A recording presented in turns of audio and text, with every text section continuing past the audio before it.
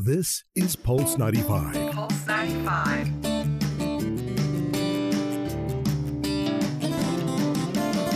It's a Shasha story. Life Beats. Life Beats with Sally Musa. Only on Pulse 95. Sabah al-khair and welcome to Life Beats with me, Sally Musa. Today we're exploring the magic of Middle Eastern sweets with Michelin-starred chef Greg Malouf.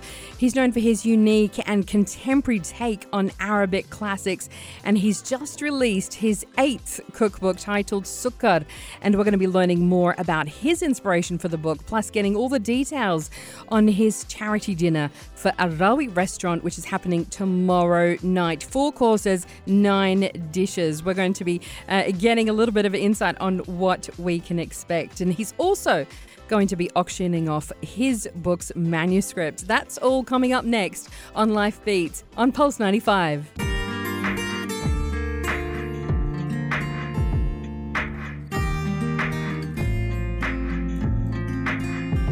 This is Pulse 95. It's a Shasha story. Life Beats. Life Beats with Sally Musa. Only on Pulse 95. Greg Malouf is one of Australia's most influential and admired chefs. He is widely credited with changing the way that we experience and understand Middle Eastern food. He's classically trained in Europe and spends his travels researching regional dishes and, most significantly, his Lebanese heritage for inspiration. And he's just launched his 8th book, Sukkar. It's a sumptuous exploration of desserts and sweets from the modern Middle East. Chef Greg Malouf, welcome to Life Beats. Sally, thank you. Sally from Sydney. Yes. Yeah, Greg from Melbourne. that is such a great place Malouf to from start. Melbourne, yeah. Exactly. You are a fellow Aussie, which is just wonderful to have you. But I've followed you for years as well. And your food is incredible because it is Arabic. It is Lebanese. It's full of understanding and appreciation for heritage and soul. But it's also innovative and contemporary because of the fact that you are an Aussie. Yeah, it's. I guess I am lucky that I was raised in a family that had 3 generations under one roof. So if Mum wasn't cooking, my grandmother would be cooking, or even my father would dabble in the kitchen. Well, he was I call him the experimental one with food. Mum was very regulation Lebanese in her hummus and mtabbal and Because you have the purists, and she was like the purist. Yeah, but not.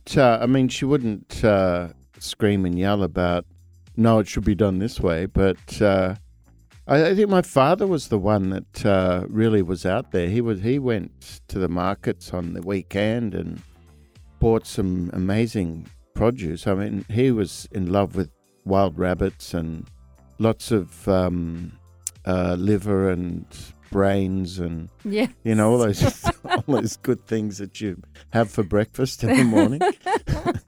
As an Arab, yes, absolutely. Well, yeah, I have fond memories of esjou omelette made with brains. Really? Sliced in brains the esjou? In the esjou. Wow. And sprinkled. Dad used to put Gruyere cheese on top. And That's it was incredible. delicious. That's incredible. Wow. Talk about experimental. That is one I have never heard before. Oh, I thought it was normal. Okay. But tell us more about just like that, the kinds of foods that you grew up with. He was great. Asa Benaye, the raw liver, that was my very favourite for breakfast. And although when I was training as a chef, I didn't really discover it until he used to come into my room at 5 or 6 in the morning after going to the market and shoving raw liver in front of me saying, look what I bought and look what we've got for breakfast, after, spending 12 hours in the kitchen the night before. So he'd prepare all this and he'd make his own little spice mix, baharat mix of, I don't know what was in it, but gosh, it sure tasted good. And these early memories just stayed with me, and reflect every now and then and think, well, that's what I ate as a kid. Now let's see if I can bring it into 2000 and to this generation. So, and that's look, part of the this journey, if you like, is a lot of it's, or part of it's, childhood memories. Of course it is. And recreating in it. A lot of it, in saying that, a lot of it's kind of my interpretation. It's it's seen through my eyes. So, and I get criticized a lot for, it's not right. That's why you're putting lentils in the tabbouleh and instead of budrul. And I said, well, actually, Mum used to do it when I was a kid, because we ran out of budrul one day and she had lentils in the fridge that were already cooked, so she just mixed them together. That's so and smart. I just thought nothing of it. And now people are putting quinoa into the tabbouleh, so it's like not even a thing. But you were doing that before, anybody else was mixing things up. Yeah. Yeah. I just thought it was normal. So, but and then I started focusing on. I mean, I was lucky to work in some really good restaurants in Melbourne, and then I decided to leave. I left the country after I finished training and went to Europe and stayed there for a long time. Let's talk about Melbourne and, what food is like there, because, for many, they would say that Melbourne, the Sydney side, it might dispute it. But Melbourne is really, the hub of food. The hub of food there. And we certainly have the Greek community, the Italian community, the Lebanese community, Chinese, to thank for an incredible mix of cuisines at the highest level. Long before, it was cool, say, here in the UAE or anywhere else. So tell me about that, being influenced by that as well.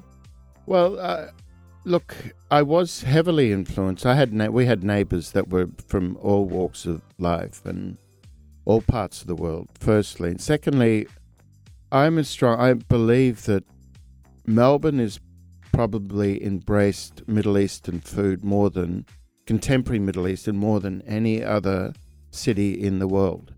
And London looks at Melbourne. New York look at Melbourne. Yeah. The whole world looks at Melbourne for, whether it's food inspiration or publications are unbelievable. Our publishers in Australia are extraordinary. Yeah. Our produce is wonderful as well, and the caliber of chefs are incredible. The love and attention that goes into training is second to none. It's hard to find now, and here it's a desert of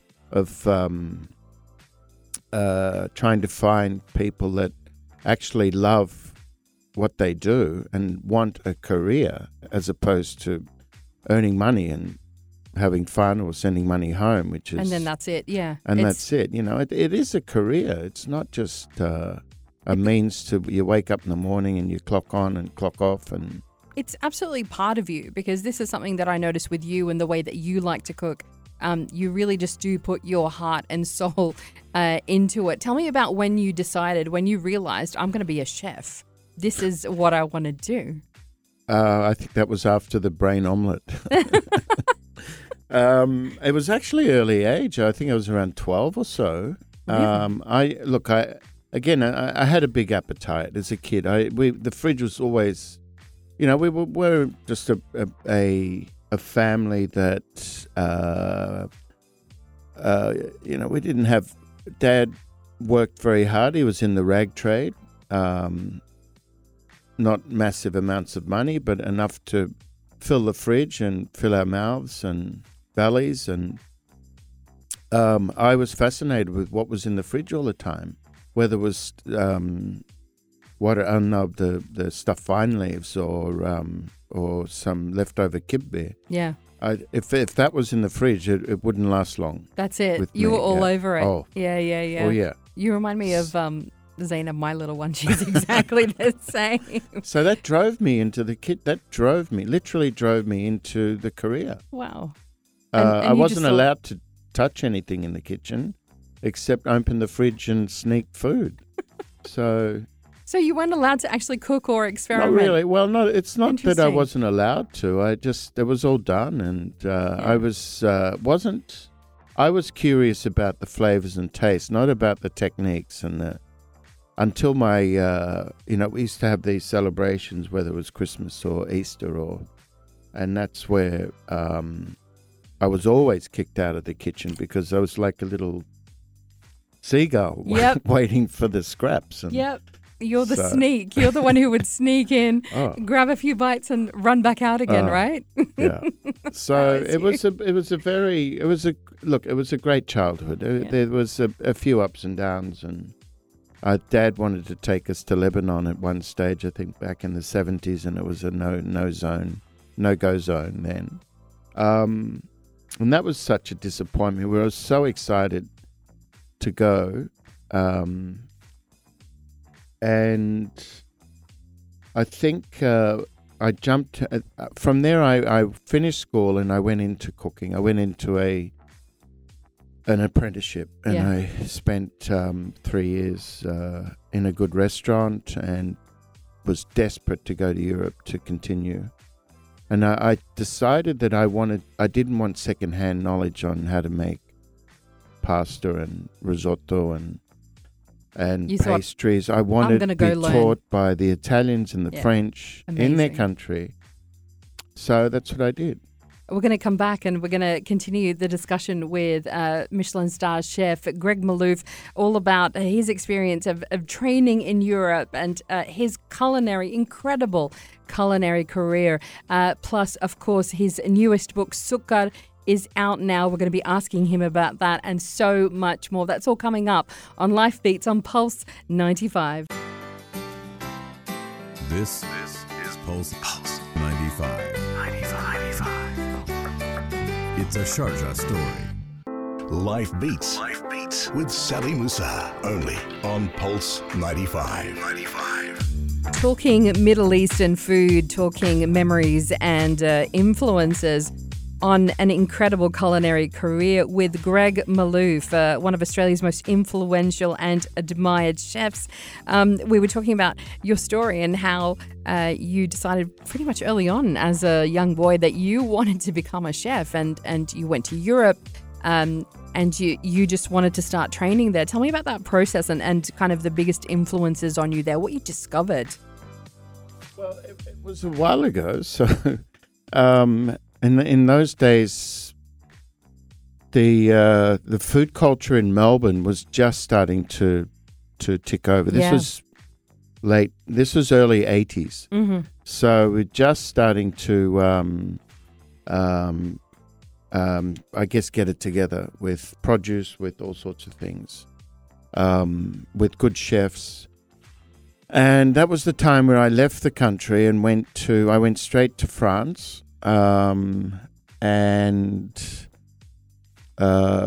Was in the Champagne district, working in a little kind of boutique hotel, and worked pretty hard and long hours. Longer hours than I'd worked in Melbourne. Yeah. And it was a 6-day week, and you're in the kitchen at 8:30 in the morning.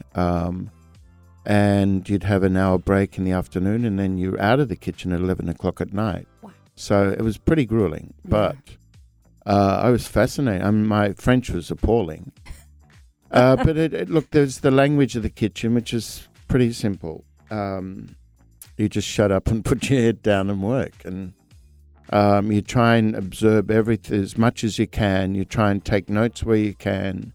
And that's what I did. I just kept at it, and I was put into different sections. I remember for I think 3 months I was in the pastry section, and that's where developed a sweet tooth.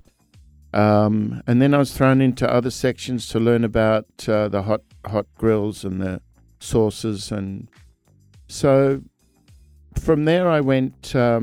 Where did I go from there? To Austria for some reason. Wow. Okay. And I was in Austria for 2 years, and again in a kitchen. German was non-existent, but yeah.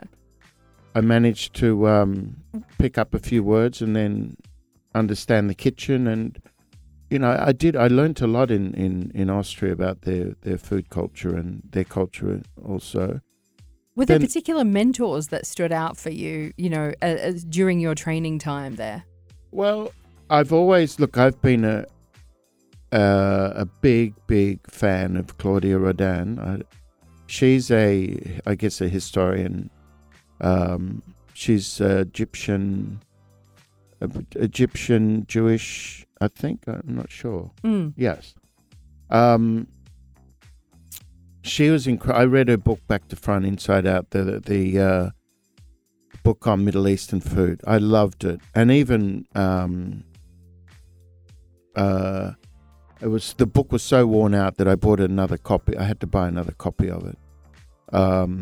There's a few other heroes, and I guess for the kitchen itself, one of the first books I bought was a book on called The Great Chefs of Europe, or The Great Chefs of France or Europe. And it listed all the 3-star Michelin guys back in the 70s and the 80s and their story.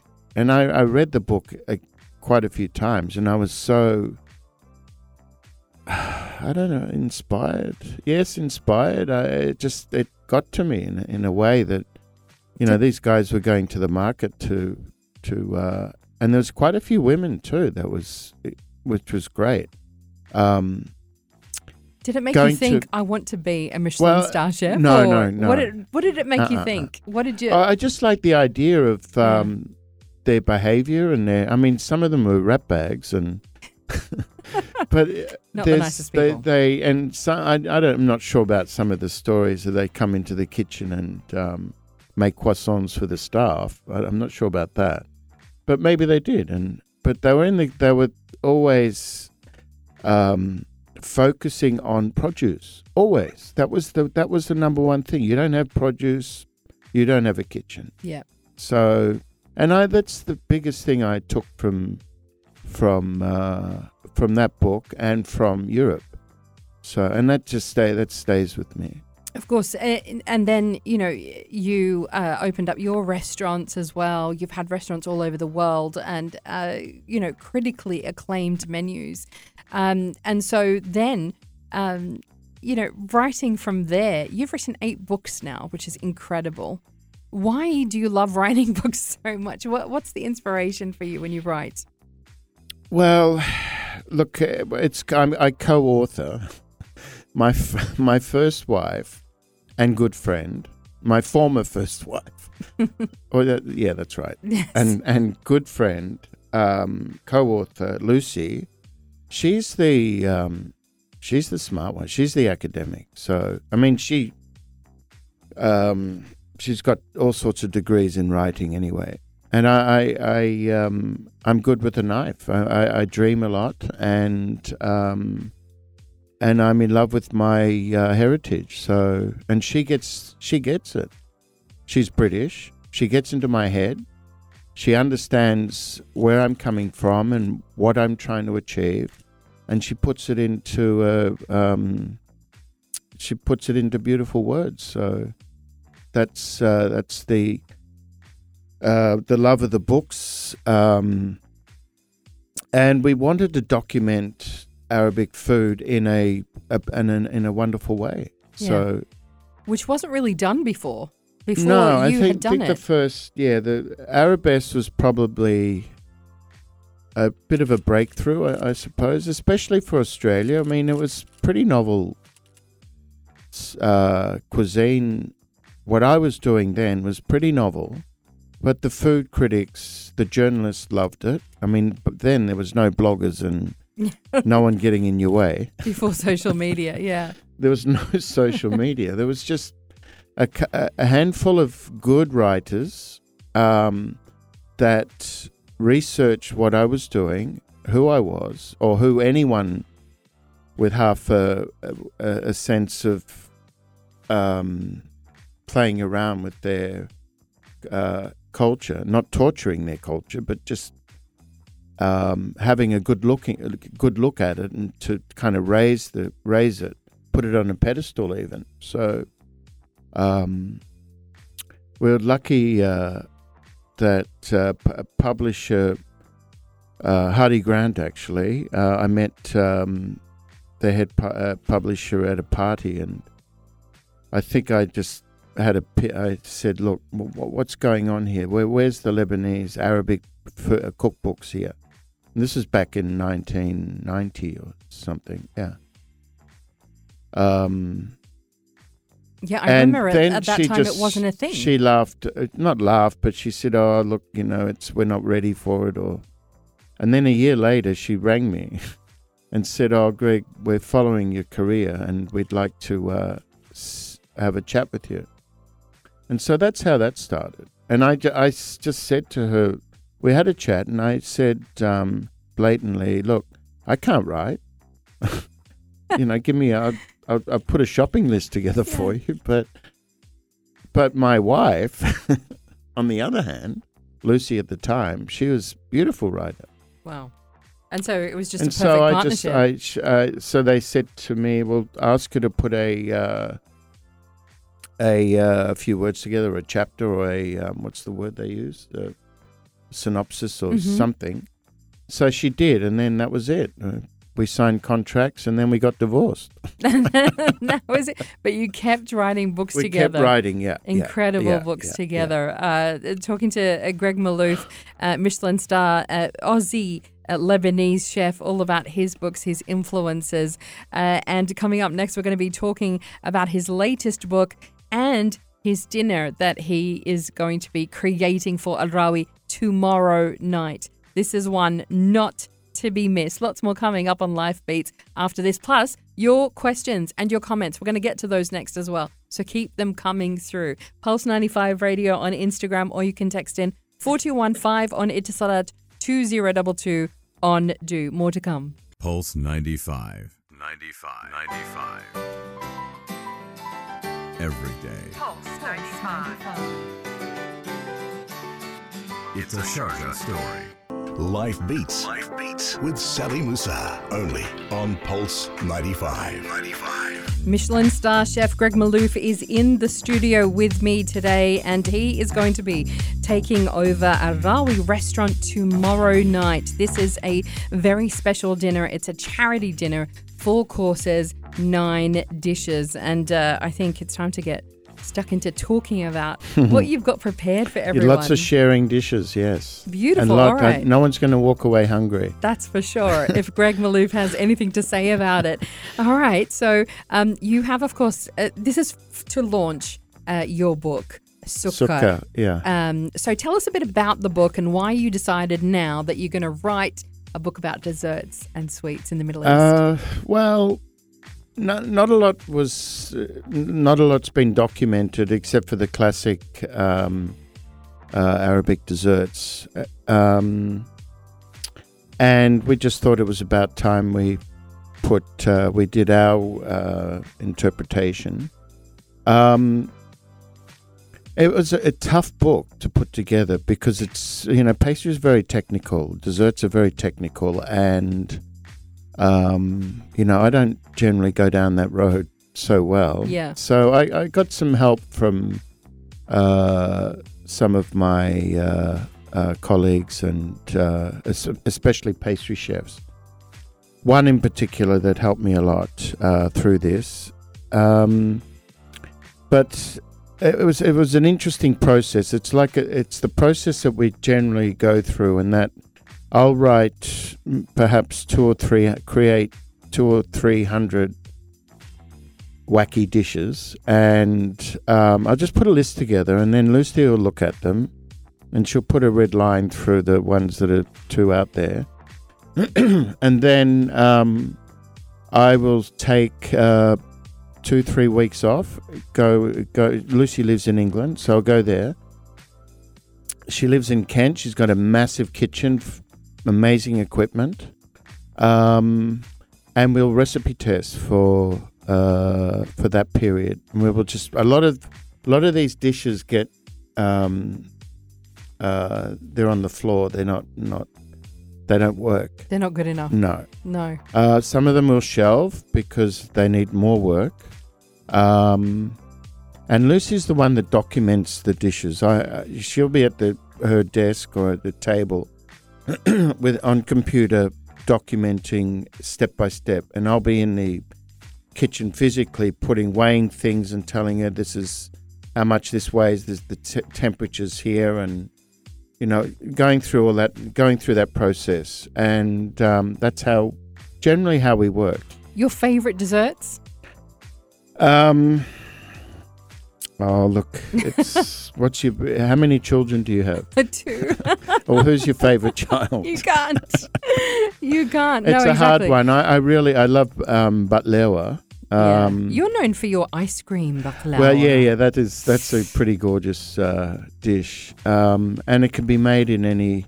It's not that difficult to make, but I guess you do need an ice cream churn, or you can buy a good quality ice cream and just set it in a tray and cut it. But even baklava itself, is it not intimidating? I've never tried. As much as I love to cook, that's something I've never tried. Is it not intimidating to make baklava to get it just right? Yes, it is. It is very it's difficult. There's one. I think the correct way with baklava is, from what I know, and this is through travels in Syria, in Damascus in particular, which is the home of. Although, in saying that, Aleppo in Turkey is there's Aleppo in Syria, and there's also Gaziantep in Turkey. They border each other. Yes. And they're the sister cities. Amazing pastry, amazing desserts. And that's where I got my, I guess, a lot of inspiration for baklava. Because we went into pastry places and upstairs where it was almost like going to a ballet. It was, wow. There's quite a large room. There might have been 15 people in the room, all dressed in white, and it was almost. There was young kids, all in white. There was flour everywhere, so the whole thing was very, what's the word? It's almost like it was snowing. It was incredible. I mean, amazing. Incredible scenes of them rolling out pastries and putting these beautiful emeralds of pistachios. Yeah, ooh. That is it is a major industry there anyway, pistachios. Everywhere that makes a different, kind of baklava, they have they tweak it differently. What's your favorite place to have baklava?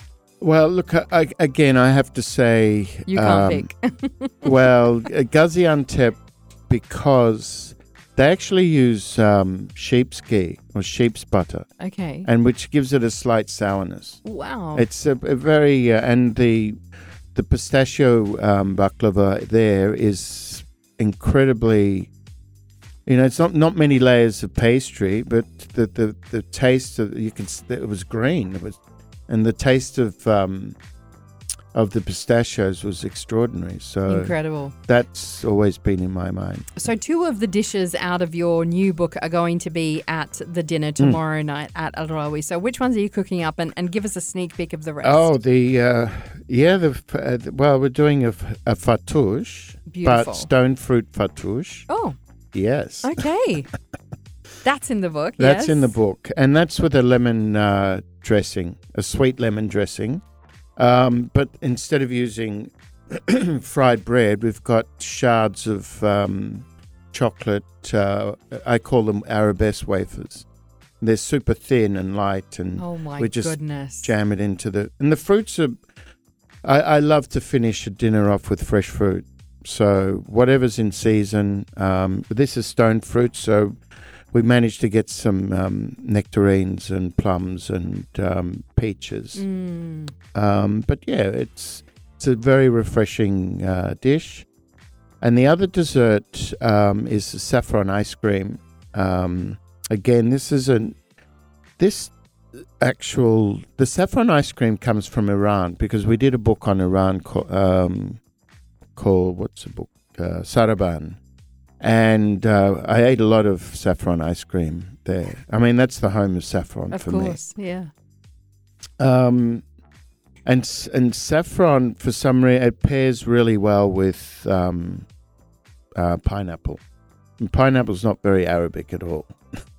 But the spices that I use in the pineapple they connect. Yeah. And the whole dish connects. It comes together with the rich sour, the richness of the ice cream and the kind of the tartiness of the pineapple. The pineapple's cooked in soft brown sugar as well, with all these spices. And then we got this this pretty little wafer that sits on top. It's what is it? I think it's an Arabic. It's a honey wafer in the shape of a Arab kind of urn or beautiful bottle. So they're the two dishes from the book from Sahar. But the rest, the other dishes, again, I have to come back to kibbe. It's always about kibbe. The kibbe that we're doing is salmon. It's Scottish salmon. It's fresh and it's super fresh and it's raw. Salmon kibbe neye. So raw salmon. And if you close your eyes, it's a very interesting dish because it's spiced the same way as normal kibbe. There's burrul. And if you close your eyes, you really do think you're eating meat. It's quite, but it's lighter. It's a lot lighter, and you can eat a lot of it. Gorgeous. Yeah. I love seeing your take on these kind of dishes. Absolutely amazing. We're going to come back and talk a bit more about the dinner tomorrow night, and you auctioning off your manuscript as well. And this is going to be going to charity. Lots more coming up on Life Beats on Pulse 95. From the heart of Sharjah, Pulse 95. A story to tell. Life Beats. With Sally Musa. Only on Pulse 95. Yeah, in the break, just kind of talking a little bit about dolma. I can't not talk about dolma. It's the ultimate for me. So yeah, with the meat. But the greatest thing, have you had the onion, the stuffed onion? No, I haven't. I have to. This is the next thing for you, Greg. I can see a whole book coming out of this. Have you had the stuffed tomato? Yes. Oh yeah. But it doesn't compare. It doesn't compare. See, because so what you do is you you stuff onion. You get each layer of onion. It gets stuffed with the rice and with the meat and all of the gorgeous spices. And then that is the bottom layer, okay? Okay. You put everything else on top. And then you pour over the sauce, which, to get the sourness, sweet sour, my mum uses tamarind, right? Tamarind, yeah. And so then when it all cooks, the onion caramelizes with the tamarind. And then it's just unbelievable. So that's the sourness and the sweet together. It is just out of this. Anyway, back to what's it called? It's just the dolma. This is our our dolma. Yeah. I'm going to have to research with the onion. it. I'm going to have to make it for you, I think. Please. I'm going to have to make it for you for sure. That's it. Coming over to my house for dinner. But anyway, we're talking about another dinner right now. It's the one happening at Rawi tomorrow night. Please tell us about the lamb. Oh, the lamb. Saltbush lamb. It's Australian lamb. The lamb is raised close to the sea, so it's got it's eating the vegetation from around the coastal line. Oh. The lamb is cooked for 7 hours or so, 7-8 hours. I'm not sure because I have to turn those ovens on. I think tomorrow morning early, and it gets rubbed with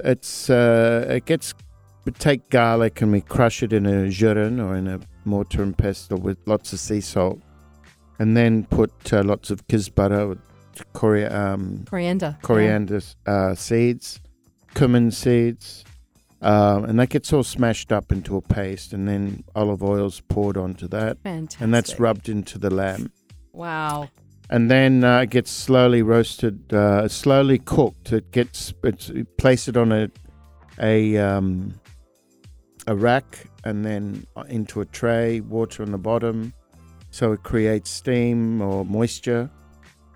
And it's just cooked until it's falling off, almost collapsing. And then just before we serve it, the foil and the paper's taken off, and we shred preserved lemon and mix it with parsley. Gorgeous. And that's sprinkled on top and is put back into the oven to give it some, nice little hint of salty sourness. Oh my goodness. The dinner is almost sold out. So if you haven't got your tickets, ring up Arawi right now and try and get your tickets in if they haven't already sold out. Can't promise anything, but you do not want to miss this. Sukkar, I'm going to hold it up for everybody on Instagram to see. This is the book. Guys, you have to get this book. Sukkar, it is Greg Malouf's latest 8th book that he has written with Lucy Malouf as well. But just an absolute pleasure. And of course... thank you, Sally. We could have talked for hours, quite frankly. Yeah, I've just thought that maybe we can have lunch in here. We absolutely have to, right here in the Pulse 95 studios. Get some kibbeh in. For sure. I want that salmon kibbeh. And I'll bring the stuffed onions. But the dinner is, of course, for the Friends of Cancer Society as well. Yes. Make sure you get out there. Make sure you get to it and get sukkar as well. Greg Malouf, what an absolute pleasure. Thank you so much. Pleasure. It's lovely being here. Thank you, Sharjah.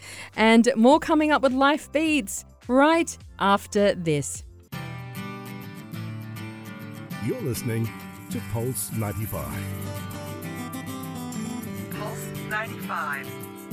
This is Pulse 95 with a story to tell.